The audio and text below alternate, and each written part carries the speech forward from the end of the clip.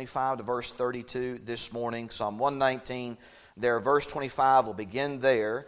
And I've entitled this message, Let's Go for a Run. How many of you run today? Any runners in here? We ain't got no. How many of you run when something is chasing you? Okay, now we got some runners. There we go. Yeah, I used to run a long time ago. Don't do much of it anymore. But I used to do some of that a long time ago. I was, most of you know, I love to hike. I don't get to do it as much as I like to, but I would love to do it. I remember one day I was out on this trail, and I was walking, I was hiking, and I was out of breath. But I'm not in the best of shape neither, but I was out of breath. And then the next thing I know, trail runners went right past me. And I stood in awe and amazement watching these guys as they ran down through the trail. I'm talking up mountains and the rocks and the roots and everything else that's sticking out and everything you can imagine. You can fall over and get seriously injured and hurt. And, and as exhausting as it was just to walk and climb. And these guys, they were just running the whole trail. Running it. And I just stood there. They went, I was going down the hill. They were running up the hill. And I stepped off to the side and there they went. And I stood there and just watched them as they disappeared over the mountain. And I was just like, wow, man, I wished I could do that. But I was in no shape to get in that place, that is for sure. But I did stand in amazement as these guys, as they ran. But you know what? They didn't start off doing that. They didn't start off one day. They didn't just get on the trail one day and say, well, let's just go for a run and just run over across every mountain that there was. You know what they had to do? There was a time when they stood there and they were just like me. They were just like me. Maybe even worse off than I was. But there was a time when they stood there and they were just like me, because you know what? Everybody's got to start somewhere. Everybody's got to start somewhere. And so there was a time when, they said, let's go for a run. And they were just like me. They couldn't do those types of things. But eventually, as they kept going and kept pursuing that which they loved and kept doing it and kept doing it and kept doing it, they eventually got themselves to the place where they can run over these mountains and around the hills and valleys and just keep going and going and going and going. And how amazing that must be. To be able to have that much stamina and that much strength and endurance, to be able to keep running and running and running like that, how amazing that must be. But like I said, they didn't start off that way.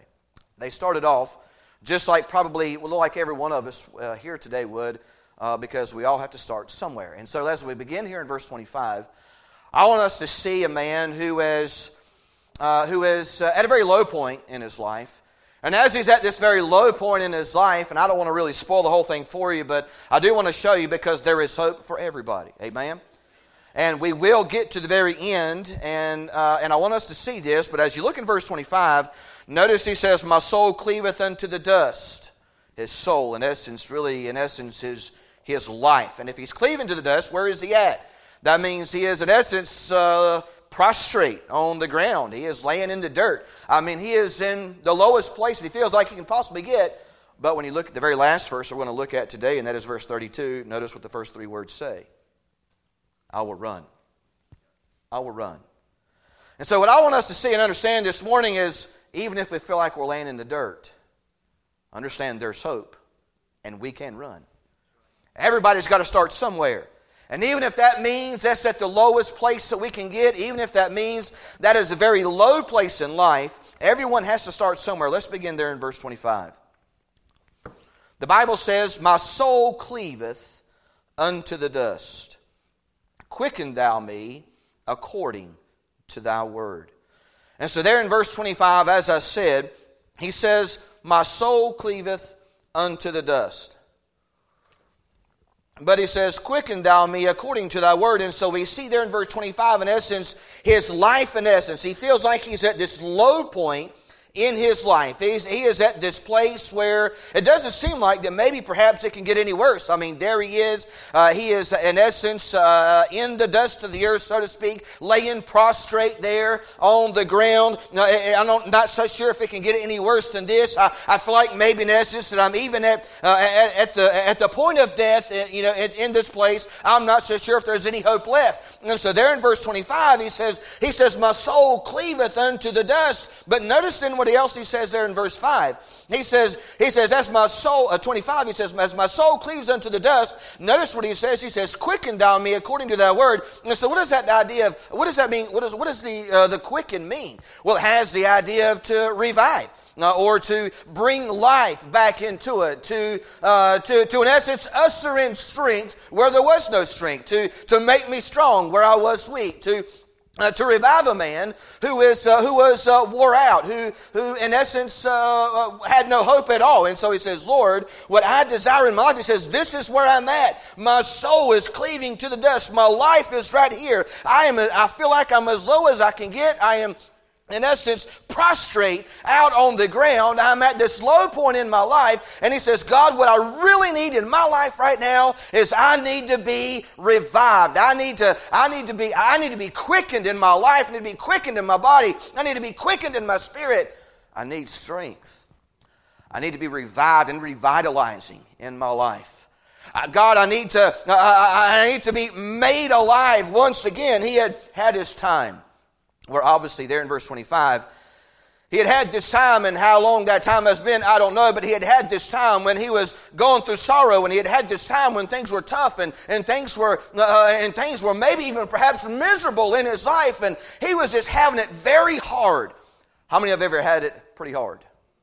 We all have at times. We've all had some tough times. And we've all had some hard times, and things has been difficult for all of us at some point in our life. And maybe even this morning, we woke up today and listen, things were tough. And listen, there was a guy right here in the scriptures that even said himself, listen, I'm going through a tough time. I'm going through some hard times. Things are difficult for me right now. And that's where he was at. In essence, I'm laying prostrate in the dust. I'm at this low point in my life. He says, but God, what I really need, God, what I'm needing this morning, God, what I need today is to be quickened in my spirit. I need to be revived in my heart. Lord, I need strength. And notice where this is going to come from. There in verse 25, he says, my soul cleaveth unto the dust, quicken thou me. But notice, he says, quicken thou me, because where did he know that his strength was going to come from? Where is it that he knew that he could sit under the tap where the power flows out? Where is it that he knew that he could go to that was going to give him everything that he needed? Notice when he says there in the text, he says, my soul cleaveth unto the dust, quickened thou me. He was going to the Lord. He was saying, God, you're the only one that I can go to. Listen, we spend a lot of time going out to the world and trying to, and seeing if the world can give us the strength that we need in life. Seeing if the world can give us the joy that we need, or seeing if possessions can give us that need, or whether it's fame or power, whatever it could be. And we spend all of our time doing all these extracurricular things, doing everything we can to revive us again. To bring life or purpose or meaning back into our life. But you know just as well as I do, if you've been a Christian any amount of time, you know that this world at best can only offer you something that is temporary. And not even something that's real. Not even something that's real. But man, the God of heaven, He can give us something that is eternal. He can give us something that is real. He can give us something that is true. Something that is honest. Something that is beneficial. The good thing, the Bible says, He will withhold from no one that desires to seek Him, that walks uprightly. And so we can see here in the text, he says, my soul cleaveth unto the dust. He is laying prostrate on the ground. He is going through some difficult times in his life. He says, God, I need to be quickened. God, I need strength. God, I need some help this morning. And he's turning to Him. He says, quicken thou me. He didn't go to the world. He didn't try to find his inner man to strengthen him. You know what he did? He went to God. And he understood that God was the one that would give him the strength, that it was God the one that would give him the power that he needed. Not himself, not the world, or anybody else. Listen, I'm not saying it's not good. Man, we all need good friends, right? And the multitude of counselors, there is safety. Iron sharpens iron. Listen, we get it and understand that. But listen, even your pastor can't do but so much for you. Even your best friends can't do but so much for you. But man, God, when you come to the Lord and you come to Him and you let His power move in your life, and you let Him revive you, you let Him quicken you, you let Him give you the strength, because I can do all things through Christ, which what? strengthens me. And so I come to the Lord and I allow God to work in my life, and I allow God to move in my life, and I'm going to let God do this, not the world, not myself, not anybody else, but I'm going to go to the right place. Oftentimes the reason why we end up empty-handed is because we have something that we need, but we go to the wrong place to get it. Let me ask you this. Would you go to a garage, like a mechanic's garage? Would you go somewhere where they fix cars to get a loaf of bread? Would you go there to find a doctor? Now, they can perhaps work on you. You may come out with some springs and wheels, but you won't be the way you need to be. I'm saying all that just to simply say this. The reason why oftentimes we end up empty-handed in life is because we go to the wrong place to get what we need. We go to the wrong place to get what we need.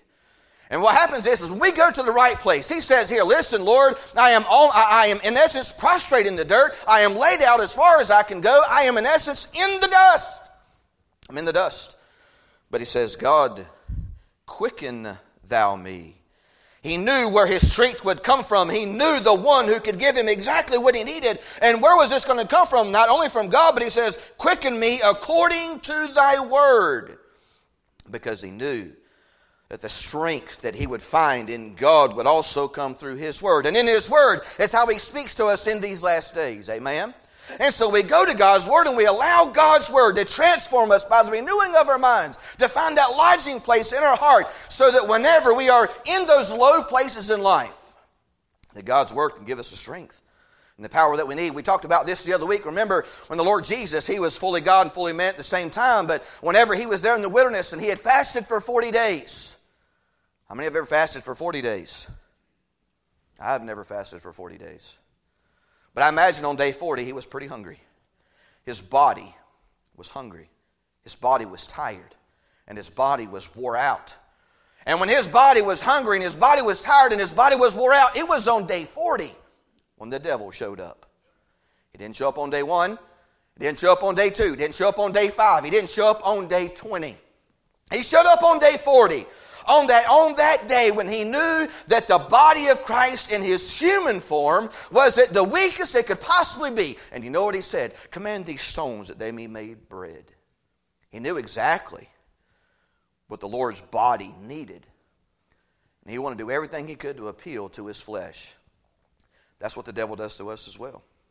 He does everything he can to appeal to us, to our flesh, to get us to go in the wrong direction.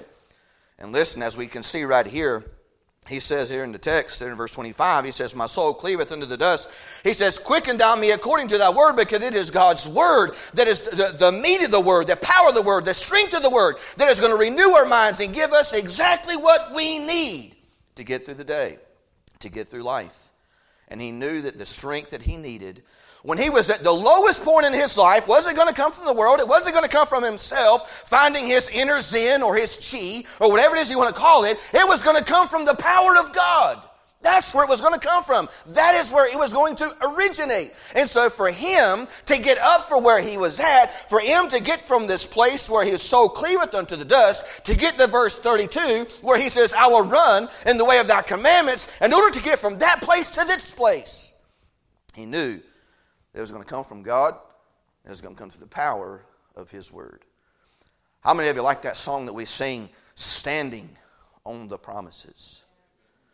Standing on the promises of Christ my King. Right here we see the promises of God, right here in his word. And this is what we stand on. This is our foundation. This is our life. Because Jesus is life. And he says, I am the way and the truth and the life. And his words here brings life. And the Bible says, he that has the Son has life. And so there in verse 26, there in verse 25, that's exactly what he needed. He needed to be revived. He needed to be revived. He says, quicken me thou according to thy words. So there, let's go to verse 26. He says, I have declared my ways, and thou heardest me. Teach me thy statutes. And so when we get to verse 26, notice what he says. He says, I have declared my ways. And so when he's declaring his ways, what's in essence he's doing? Well, he's letting God know the path that he's taken. Lord, this is the path that I've been going. God, this is the direction that I'm heading. This is what I'm actively doing. This is what I'm pursuing in my life. I'm declaring my ways. God, I'm declaring my concerns. I'm declaring the cares that I have in my life to you. And what does the Bible tell us? The Bible says, cast all your cares upon Him, for He what? For He careth for you. And so as he's laying there in the dust, in the lowest place of his life, he's going to the right place, he's going to the right person, he's coming to God and he says, God, through your word, I know that I can receive the strength that I need. And he says, I'm declaring my ways before you. God, yes, this is what I've done. Almost you see a man in repentance as he's laying there face down in the dirt. Yes, God, this is the things I've done. Yes, I've committed this sin. Yes, I'm guilty of this. And yes, I'm guilty of that. And Lord, I understand it. And Lord, I get it that this is where I'm at. But Lord, I'm coming to you, declaring my ways. I'm coming to you, casting in essence my sin up to you. Lord, I'm confessing this to you. And as he says there in verse 26, I have declared my ways. But notice what happens there in verse 26. When he done that, he also said, and thou heardest me. Man, praise God today that whenever we come before the Lord and we say, God, you know what? This is what I'm guilty of. I've done this.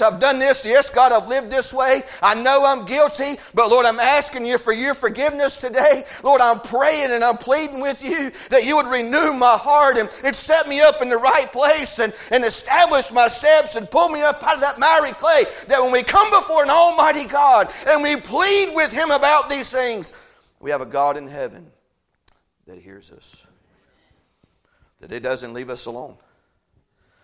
That when we plead our case up before God and we confess our sins to Him, that our God in heaven doesn't just look at us and say, well, you put yourself in that position and just walk away. No. You know what my Bible tells me? My Bible tells me that His hand is not shortened that He cannot save. And so that means that no matter where I'm at, that means no matter how far I've gone, that means no matter where in the sin of blackness I've gotten myself into, that the God of heaven, that His arm is not shortened, that it is not slack, that He can reach down in the midst of that darkness and depths of sin and pull me up out of all that, and has a desire to forgive and save me. If I confess my sin, He is faithful and just to forgive us of our sins and to cleanse us of all unrighteousness. The Bible says in 1 John 1:9. Here we see a man who's gotten to a lowest place he can think of in his life. And he knows that the only place where he's going to be revived, the only place he's going to receive strength, is going to come through God. He's tired of relying on the world. He's tired of relying on everybody else. He's tired of relying on his own strength, his own self. And so he says, God, you're the only one that I can come to. God, you're the only one that's going to give me that which I need. And so he finds himself here in verse 26, and he's saying, Lord, I'm emptying myself to you. I've declared my ways. In essence, God, I am pouring myself out just like this bottle of water right here. God, I am pouring myself out. I'm not leaving nothing left in the bottle. God, I am pouring it all out. I'm giving it all to you. I'm declaring unto you my ways. God, you know what I've done. You've seen what I've done. God, you've heard what I've done. And I'm asking this morning that you would just forgive me, that you would see where I am down here in the midst of all this sin and blackness, that God, you don't forget me, but God, looking down from heaven, says, son, I'll never leave you nor forsake you. I know exactly where you're at. And He reaches down there in the midst and He pulls him out, establishes his steps, and puts a new song in his mouth. Listen, there's a lot of people, I think, in life today have a desire to sing something new. A new song. A new song. The psalmist here desires to sing a new song. He said, I've declared my ways. He says, and thou heardest me. I'm so thankful that whenever I come before the Lord, because listen, I'm an imperfect person. You say, well, you're a preacher. Yes, I am. And that doesn't mean I'm a perfect person. Amen. And I've said this 2 million times, and today I'll say it 2,000,001. People will say, well, you know, Christians are just hypocrites. Or that church down there, man, it's just full of them. Well, don't keep you from going to Walmart. Don't keep you from going out on the boat. It don't keep you from going to work. It don't keep you from going out on the lake. It don't keep you from going to the ball game. It don't keep you from going to the racetrack. You're fine with all the hypocrites down there. But for whatever reason, the devil just don't want you to be in church. Listen, we'll let the devil give us all kinds of reasons for us not to be where we know we're supposed to be anyway. The last thing that I want to do is get into heaven and have to answer before God, well, I didn't go to church because of him. Well, that's pretty lame, right? I don't want my service to God to be depending on other people. Man, I serve God because I love the Lord, because I'll do it for him, not for anybody else. And that's how church should be. The Bible shows us here, this man, he says, I've declared my ways, thou heardest me, teach me thy statutes. We can see in the very first part of verse 26 how he acknowledges his sinful ways, but in the very last part of verse 26 we see that he wants to follow a new path. He wants to go in a different direction. You know why? Because he understands that the way that he was living wasn't getting him anywhere. He understands that the way that he was living was not doing anything for him. It was not profiting him. It was not beneficial to him. It was not giving him that on the inside that he really needed and desired. And we come out here and we seek fulfillment in their entertainment and all the other things out here that this world has to offer. But you know what? It's only a temporary happiness, and we come back and still on the inside we feel like we have nothing. What did I do? What did I actually accomplish? And we come back and we still feel empty, like there's still this big void that's here that is not full. Because we settle on a temporary world to give us temporary things. And it's like a black hole, and it just keeps filling up with stuff. We keep filling it up, but nothing ever fills it. Nothing ever stops it. Here we see he acknowledged that he was a sinner. He acknowledged that he was going in the wrong direction. I've declared my ways. He says, thou heard me. And he says, teach me thy statutes. I want to go in a different direction. I'm tired of living this life. I'm tired of going in this direction in my life. Lord, I know that there's something different. I know that there's something new. And I desire now in my life to live for you. Teach me. Teach me your ways. Lord, teach me your statutes. There in verse 27, he says, make me to understand the way of thy precepts. So shall I talk of thy wondrous works. In essence, he was kind of saying almost kind of the same thing he was. The psalmist was saying in verse 18, in the very same chapter there, when he says there in verse 18, open thou mine eyes, that I may behold wondrous things out of thy law. What's he asking in verse 17? Make me to understand. Listen, in order to understand, you have to see. God, help me to see. God, help me to understand. God, bring truth and light into my life. Lord, I want to know your ways. I want to walk in your path. I'm tired of this way, leaving me so empty and so unfulfilled. Now, God, what I desire for this empty void in my life that I've been constantly trying to fill with so many things. God, I desire for it to be filled with you. I desire for it to be filled with your joy. I desire for it to be filled with your love. And there in the text in verse 27, he says, make me to understand the way of thy precepts. I want to walk in it. I want to follow in it. I want it to be a part of my life. Open my eyes. Help me to see. Open my eyes and help me to understand. Lots of folks walking around today. Lots of folks walking around today and they can't see and they don't understand. And I tell you why. Because the Bible says that the devil, the God of this age, the little g, the God of this world, is blinding the hearts and minds of men, lest they see the light of the glorious gospel. Listen, the devil don't want you to know the truth. The world don't want you to know the truth. And so where can we go? The only place that we can go is to Christ, where he says, I am the way and the truth and life, and no man comes to the Father but by me. And so here we see he declares to walk in truth. He wants to walk in truth. That is what he desires. He desires a new life. He says, make me to understand thy precepts. God, open up my eyes. God, help me to see what's going on around me. Help me to understand that which you desire and need for me to do. And notice what he says in the latter part of verse 27. He says, and so shall I talk of thy wondrous works. Here, there in verse 27, we can see a man that doesn't understand. Almost like a man that begins there in verse 27 that is in confusion. And you know what the Bible says? The Bible says that God is not the author of confusion, but of peace. Who is it that brings confusion into this world? Well, that's the devil, no doubt. He's done that ever since he stepped on the scene in Genesis chapter 3. One of the very first things that he ever said was, hath God said? When the devil stepped on the scene, the very first thing he wanted to do was cast doubt and to bring confusion to God's people. And there was only two, Adam and Eve. Least we think today, do we think we're any better than them? That the devil would not desire to bring confusion upon me and upon you and upon everyone in this building this morning and the Christians all across America and to the lost as well. I'm telling you today, this man right here desired to see. He wanted the scales to be lifted from his eyes. He wanted to know truth, and he wanted to examine truth. He wanted to see truth. He wanted to understand the way of his precepts. And he says there in verse 27, so shall I talk of thy wondrous works. He knew that when the confusion was lifted away and the darkness was pulled away and the scales was lifted up off his eyes and he saw the Word of God and he saw the truth as it is. And he knew that whenever he saw that and he experienced that he wouldn't be able to hold that in. How many of you ever had some news that was so good you couldn't hold it in? You had to tell somebody about it. It was just so good. I can't hold it in. I just got to tell. Let me ask you, how many of you are guilty of doing this? You buy a present for somebody, and you can't wait till Christmas. Anybody guilty here this morning? We got several of you. You know why? Because you can't wait for them to have it. You know why?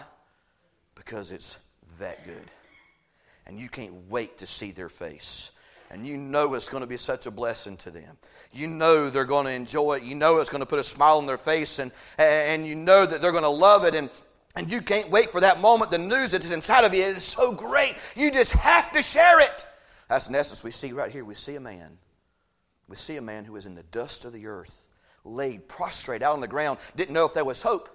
And then they began to cry out to God and confess his ways before the Lord. God heard him from heaven, and God forgave him of his sins. And when God began to forgive him of his sins, he began to say, Lord, open up my eyes that I may see. I don't just want to know you. I don't just want to know about you, but God, I want to know you. I don't just want to know that there is a God. I want to know the true and living God personally.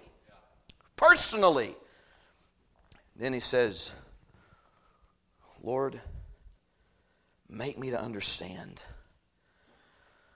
So shall I talk of all thy wondrous works. I'll become, in essence, we see in verse 27, he becomes an evangelist. He becomes someone that can't stop talking about the grace of God and the love of God and the forgiveness of God and the goodness of God. He becomes a man that wants to go out because he sees how good God is when God begins to make him understand just who he is. And he begins to see the forgiveness of God and the love of God and the holiness of God and the purity of God. When he begins to see all of that and he comes to a full understanding and a reckoning of what it is, he can't help to hold it in. He's got to tell somebody. He's got to let everybody know because it was so good. He cannot contain it to himself. He has to let somebody know. He has to let somebody know. And there in verse 28, he says, my soul melteth for heaviness. Strengthen thou me according to thy word. And there in verse 28, kind of goes right back with verse 25. Verse 25, he says, my soul cleaveth unto the dust. There in verse 28, he says, my soul melteth for heaviness. How many of you have ever, maybe even this morning, how many have ever had some heaviness in your life? I'm talking pressure. I'm talking you're carrying a load. I'm talking stress. You're at a breaking point. You've got this load on yourself. You're at this breaking point in your life. He says, my soul, in essence, my life, in essence, my soul, my life, it melts. It melts because of what? There in verse 28, it melts. It melteth for heaviness. He's got a load that's strapped onto him that he's having a hard time enduring. And you know what this heaviness does? You know what this pressure does? Like what it does to all of us. It squeezes us. You know what happens whenever you got a big load on your shoulders? You can't carry it but for so long until you end up doing what? You start off like this and it seems like, well, I might be able to do this for a little while. You carry it for a little bit. Then you kind of end up like this. Now you're walking like this. You go this way for a little while, and then you find yourself down like this. And then you find yourself down like this. And then you find yourself laid all the way out on the ground, completely done. Completely melted. Because isn't that what melting means? To change form? Change position from one place to another. When something's not melted, it is standing upright, and it is well. But when it gets hot and the pressure is applied and the fire of judgment is placed on its life, what happens? It begins to melt. It faces the heat of the day. It faces the pressure. It faces the stress. And over time, as it faces and confronts the very same thing, it begins to become shapeless and formless and begins to melt itself out across the ground. Because it's heavy. And it's stressed. And it's having a difficult time. Here in the text, in essence, we see a man who has so much stress and so much pressure, maybe perhaps so many things on his life, that it is in essence bringing him to this place to where he in essence is being squeezed of everything that he has. He feels like he's melting away, tears that run down his face. The pressure in the life brings sorrow to him, and he begins to cry in sorrow. Tears come to his eyes, and it seems like it's a constant thing every day, facing this hardship and this heaviness in his life. But notice what he turns to. The same thing he did in verse 25. My soul melteth for heaviness.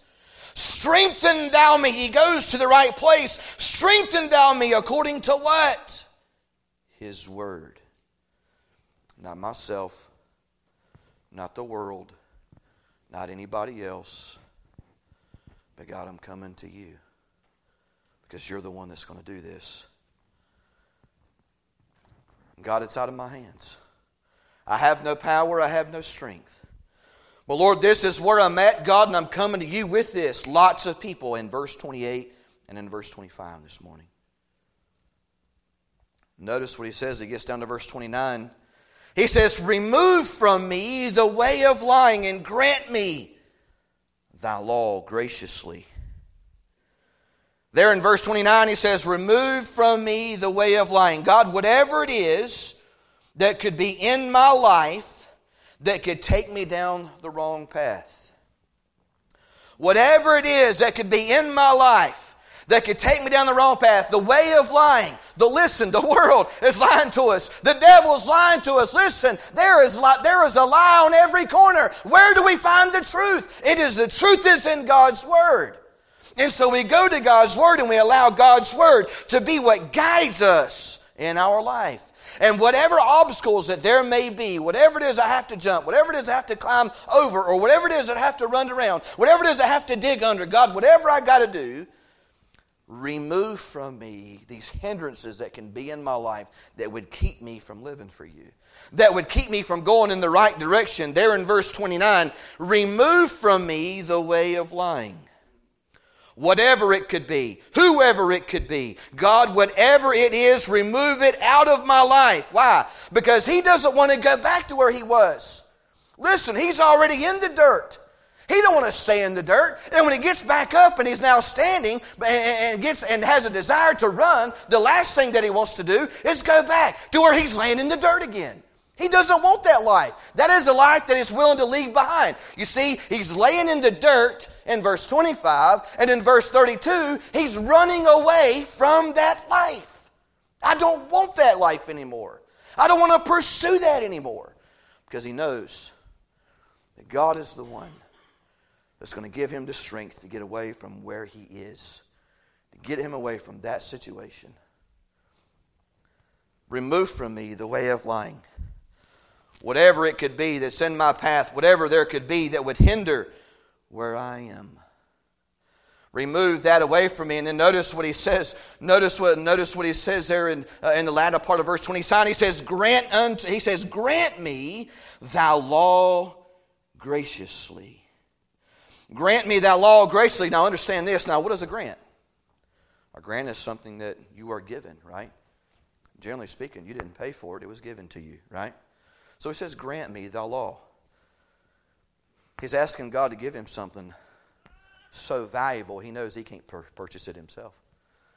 He's asking God to give him something, listen, not something that a man wrote, not something, but something, God, that you pinned down. God, something that you desire from me. God, your word itself. God, grant unto me. Notice what he says there in the text. Grant me thou law graciously. Now, what is grace? Unmerited favor. Listen, we don't deserve God's grace, but God graciously gives it out.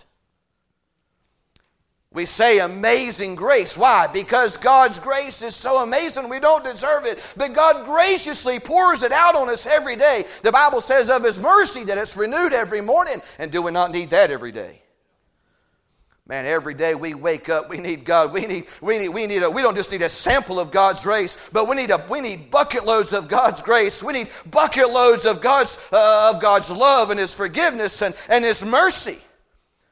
The Bible says He loads us daily with benefits every single day. Even though we don't deserve it, God is so gracious and so good to us that even when we are unfaithful, and even when we have gotten out of His way, and even when we are laying down in the dirt and we deserve absolutely nothing, but there's a God in heaven because He loves us, desires to continue to pour His love and His grace and His forgiveness and His mercy on us every day. Every day. Here in the text, he says, grant me thou law graciously.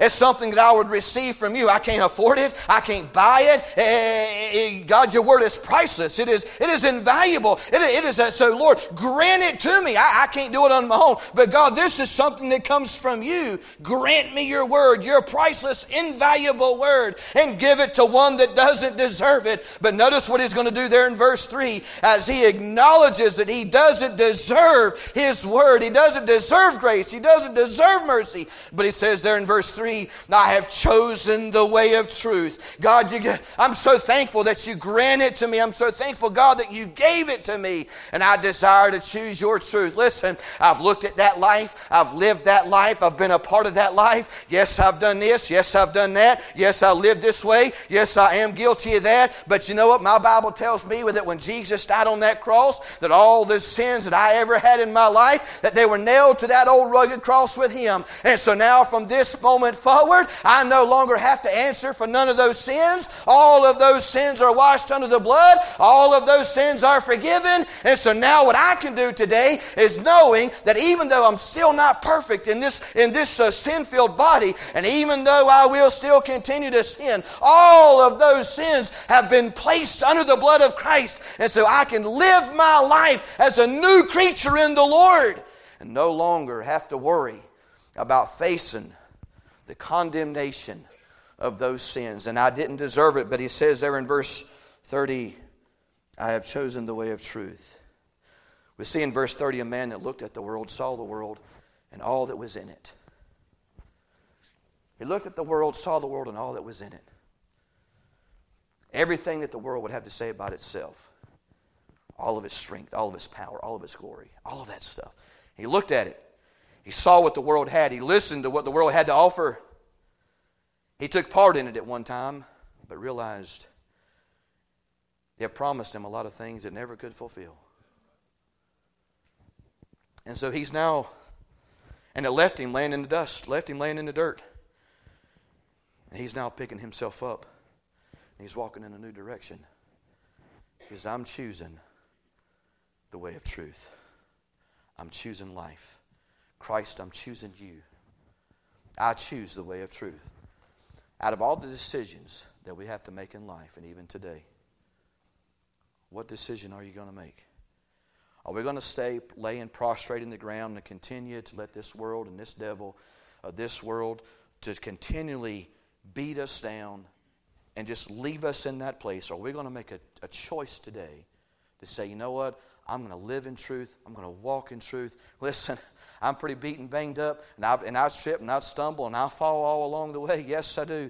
But I'm going to do everything I can to live for truth. Listen, am I perfect? I'm way by far from perfect. But I can tell you this: I can do all things through Christ that strengthens me. Am I going to sin before this day is over? I bet you I will. Am I going to sin tomorrow? Yes, of course I will. But you know what? I'm going to do everything I can to live like God desires for me to live. I'm going to do everything I can to walk in His strength and His power. I'm going to do everything I can to be filled with the Spirit of God. But I know this. The only way that I'm going to be able to do it is if I rely on the strength and the power of His Word.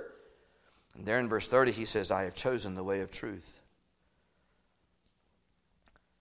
The Bible says His Word is a lamp unto our feet and a light to our path. And there in the latter part of verse 30 he says, I have chosen the way of truth, thy judgments have I laid before me. What he doesn't want to do is he doesn't want to wander off the path. Notice what he says in verse 31. He says, I have stuck unto thy testimonies, O Lord, put me not to shame. So when you take verse 30 and verse 31, you can see in verse 30 he's in essence saying, out of all the paths to take, I choose the way of truth and I choose the way of life. I've laid your judgments before me. Your judgments, your statutes, your truth. It is a guide for me. How many have ever went bowling? And when you went bowling, you put up the sides because you stink at bowling. That would be this guy. And my son. What'd you bowl last time? What? A 50. Yeah, that's pretty bad. That's pretty bad. That's bad. He needs the sides. Listen, I need guidance too. I need boundaries in my life. I need boundaries in my life, and that's in essence what God's Word is. It is boundaries in my life that helps me stay on course. Does that make sense? Because listen, if I don't have nothing to keep me on track, you know what's going to happen? I'm going to jump track. I'm going to get way off course. And that's the last thing that I want to do, and that's the last thing that you want to do. Listen, we need God's Word to keep us on track. Because listen, every single day, think about it. Every single day, man, the world energized by the devil and the demonic spirits that are out there every day doing everything it can to turn us away from the truth, for us not to see the light. Every single day from part near the moment that you wake up to the time you go to bed. I mean, we have a world that is doing everything it can to turn us away from where we need to be. If we don't set these boundaries, if we don't let God's Word be these guides, and we don't lay it before us as something for us to follow, we're going to find ourselves way off track. And he says, God, that's what I don't want. I don't want that to happen. I don't want to get off track. You know why? Because he knows he's prone to do it. Just like you and just like me. We're prone to get off track. Let's finish up. Notice what he says. He says, verse 31, I have stuck unto thy testimonies, O Lord, put me not to shame. You know what he's saying? When he says I'm stuck to it, you know what he's in essence saying? He's saying, God, I'm hanging on to it. I'm hanging on to it. Lord, I got my grip firm on your word. I got my grip firm on your testimonies. I got my grip firm on that which you need me, on your commands, on your statutes, Lord. I've got it in my hand. God, I'm not going to let it go. I don't want to waver to the right nor to the left. That he has a firm grip. And in the midst of everything that he's facing, and no matter what's coming his way, the wind of the world and the waves that pound on his life, he is hanging on to God's word. He says in the text, I am stuck to thy testimonies, O Lord, put me not to shame. You know what he doesn't want to do? He doesn't want to be a man that says, you know what, I'm just going to live for God today, and then tomorrow I'll live for the world. I don't want to be put to shame. But I want to hold on a firm grip, God, of your word. I want to allow your word to change my life. And as it changes my life, it'll change the way I think. It'll change the places that I go. It'll change the things that my hands do. It'll change the things that my feet do. It'll completely change my life. And so it says, Lord, I am hanging on to your word. I don't want to just be this person that just says, I'm going to serve you today just with lip service. I don't want to just be a person that comes in the church doors on Sunday morning and just says, and just opens up a songbook and and sees it just because everybody else is singing it or just because everybody expects me to be there. He doesn't want to be just a person that's just giving lip service when his heart is far from Him. That's not what He desires. He desires to be a person that will hang on to God's Word, and no matter what comes his way, he will not waver from it. He wants it to hang on to it because he sees how valuable it is. This was a grant from God. God gave it to him. It is invaluable. It is a priceless possession, the Word of God that he holds in his hand. And he does not want to let it go. You know why? Because he knows that in the Word of God is the way of truth. And in the Word of God is the way of life. And he knows that it will change him and that it will make him a better person. And the last thing that he wants to do is to let go of the most valuable thing that he has. He doesn't want to let that go. Listen, why would you and I think about something that you really love, that you would never in a million years ever want to get rid of? Can you imagine this morning just casting it to the side? I don't think none of us could. When he thinks about the Word of God, he sees how precious that he is. He wants to be someone who is continuously following the Lord. Finish this last verse. He says in verse 32, I will run in the way of thy commandments when thou shalt enlarge my heart. There in verse 32, we see that his desire is to run, to make progress in his life, to get away from the life that he had and the sins that he was living in. His desire is to completely get away from that place, to never return, to never go back. His desire is to run. His desire is to make progress in his life with God. His desire is to live a life with God. And when you see that verse 32, when he says, when thou shalt enlarge my heart, you know what that enlarge? What does it mean to enlarge something? It means to make space. How many of you would agree with me on this, that it's a whole lot easier to operate when you have a lot of space? I think that's a fair statement, right? Now, when you're all cramped up and you ain't got no room, it's a whole lot harder and difficult to get things done. But when God enlarges our hearts, when God enlarges that space, in essence what we see is He's saying, God, I want to run. I'm tired of feeling so cramped in.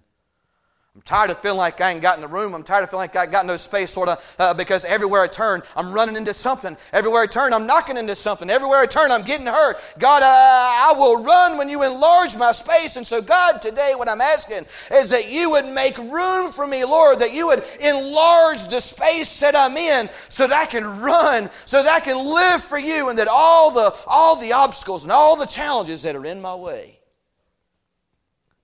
will be a whole lot easier to avoid. Does that make sense? A whole lot easier to avoid. God, I will run when you enlarge this place. Some people today, maybe lots of people, I don't know, are asking within themselves, God, I'm tired of laying in the dirt. I need some help this morning. The only place I'm going to find it is in you. God, I want to make some progress. I want to run away from this life that I'm living. I want to get out of this position. I want to run, God. I want to live for you. And I'm asking this morning that you would just enlarge this place for me. And God, that whatever obstacles that are in my way, whatever challenges that are in my way, that God, whenever you enlarge this place, that I'll be able to see it and I'll be aware of it and I won't fall over it and I won't stumble over it. But Lord, I'll be able to move around it and I'll be able to get past it or whatever it is that I can do. But God, I just want to run for you this morning. So ask yourself this question before we give the invitation: do you want to continue to lay in the dirt, or do you want to run? He said, I choose the way of truth. What's your choice? Let's pray.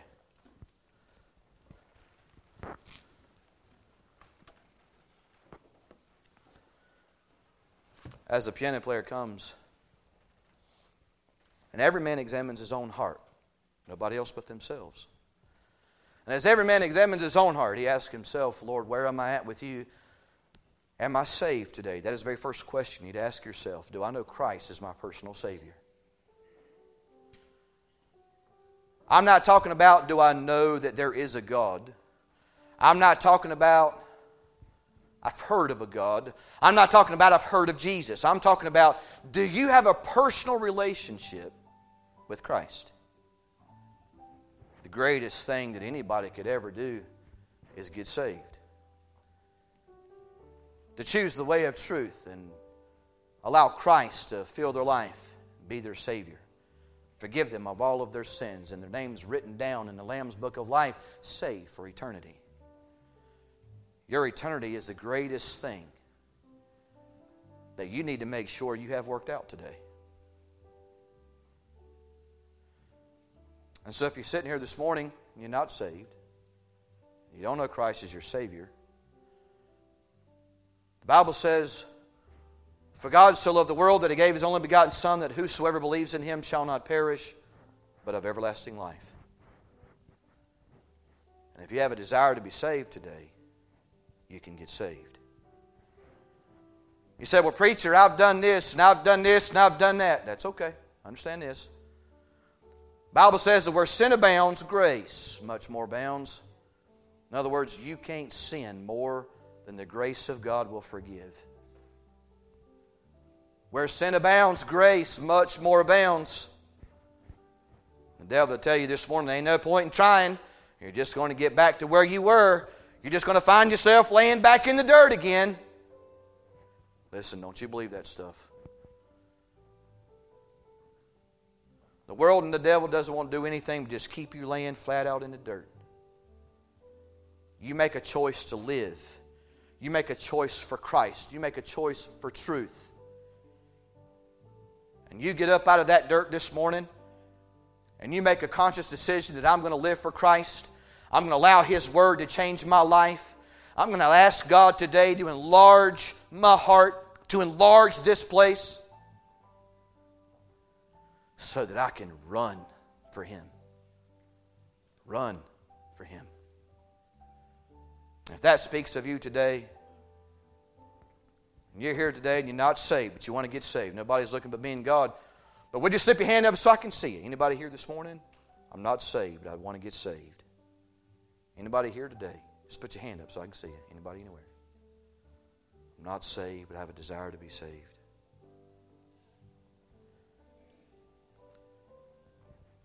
As we stand to our feet this morning, we're going to open up the altar today. I encourage you to come. Pray about whatever the Lord's laid on your heart. If it's about salvation, you make sure you come up here and you take this old preacher by the hand and you say, "Preacher, I want to get saved today." But whatever it could be, maybe you feel like this man that's laying in the dirt. But today, you want to go in a different direction. And you're making a choice to go in a different direction this morning. You're asking God to give you strength. You're asking God to help you. What is your choice? As folks come and they fill the altars this morning, praying about whatever it is that God's laid on their heart, would you come amongst them? What is God speaking to you about today? Is it about a particular sin? Maybe He's knocking on the door of your heart and He's talking to you about it.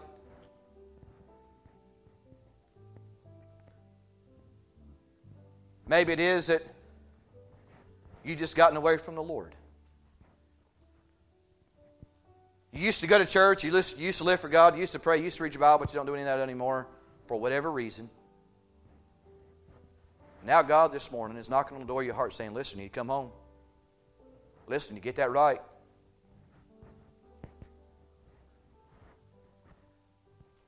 The psalmist said, "I choose the way of truth." What is your choice? As the Holy Spirit of God speaks to our hearts today, the Bible says, today is the day of salvation.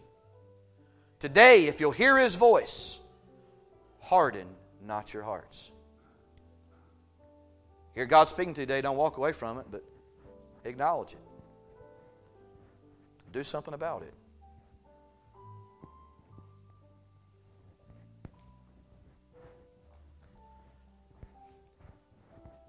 Maybe there are some things you just don't understand. The psalmist said that he needed to understand. Maybe there are some things in life that you just need God to open up to you about His Word. Pray for it. Ask for it. The Bible says we have not because we ask not. Pray for it.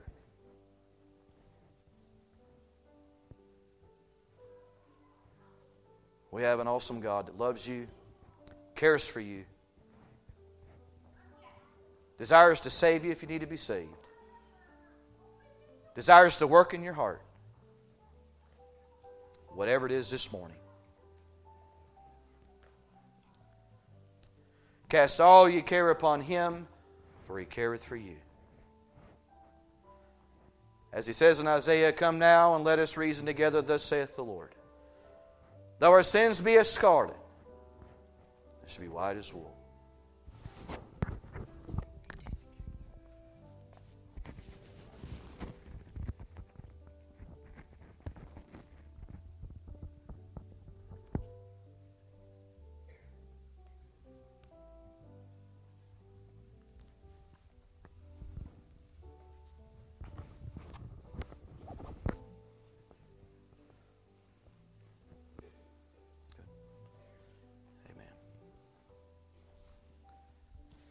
Amen. Amen. Praise the Lord. If you can be seated here for just a quick moment. I had a couple things I want to do. If I could get Miss Polly to come on up. And she's got her grandson there with her. All right. I think Tim and Nicole, I think they're going to come up as well. But Miss Polly, and she's sitting here with a grandson. And you can just turn around and just face the crowd here.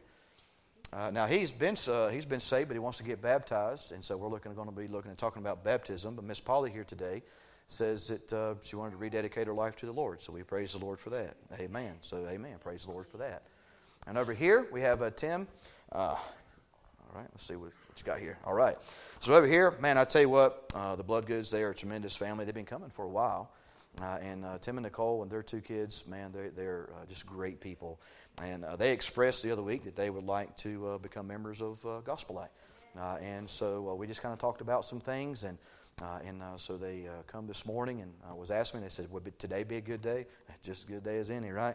And so they want to be members of our church. And so we have Tim and Nicole Bloodgood and their family here. And let's see, y'all were from, was it New York? New York.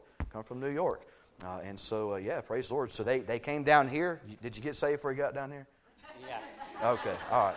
Okay, well, that's good. I didn't know how that worked up there up north, but I'm just kidding. So yeah, they belong to a good church up there, and they came down here, and we're glad that they're having a desire to be a part of our church. And so, like I said, just good family. And so what we want to do is we want to take a vote this morning that we would have the Bloodgoods be a part of our family this morning. So what we want to do is just signify by raising the right hand. Everybody have a desire for them to come. Everybody good? Amen. Praise the Lord. So we are good. And so, man, that is tremendous news. We are so thankful that y'all are a part of our church. Amen. Praise the Lord. And so what we want to do is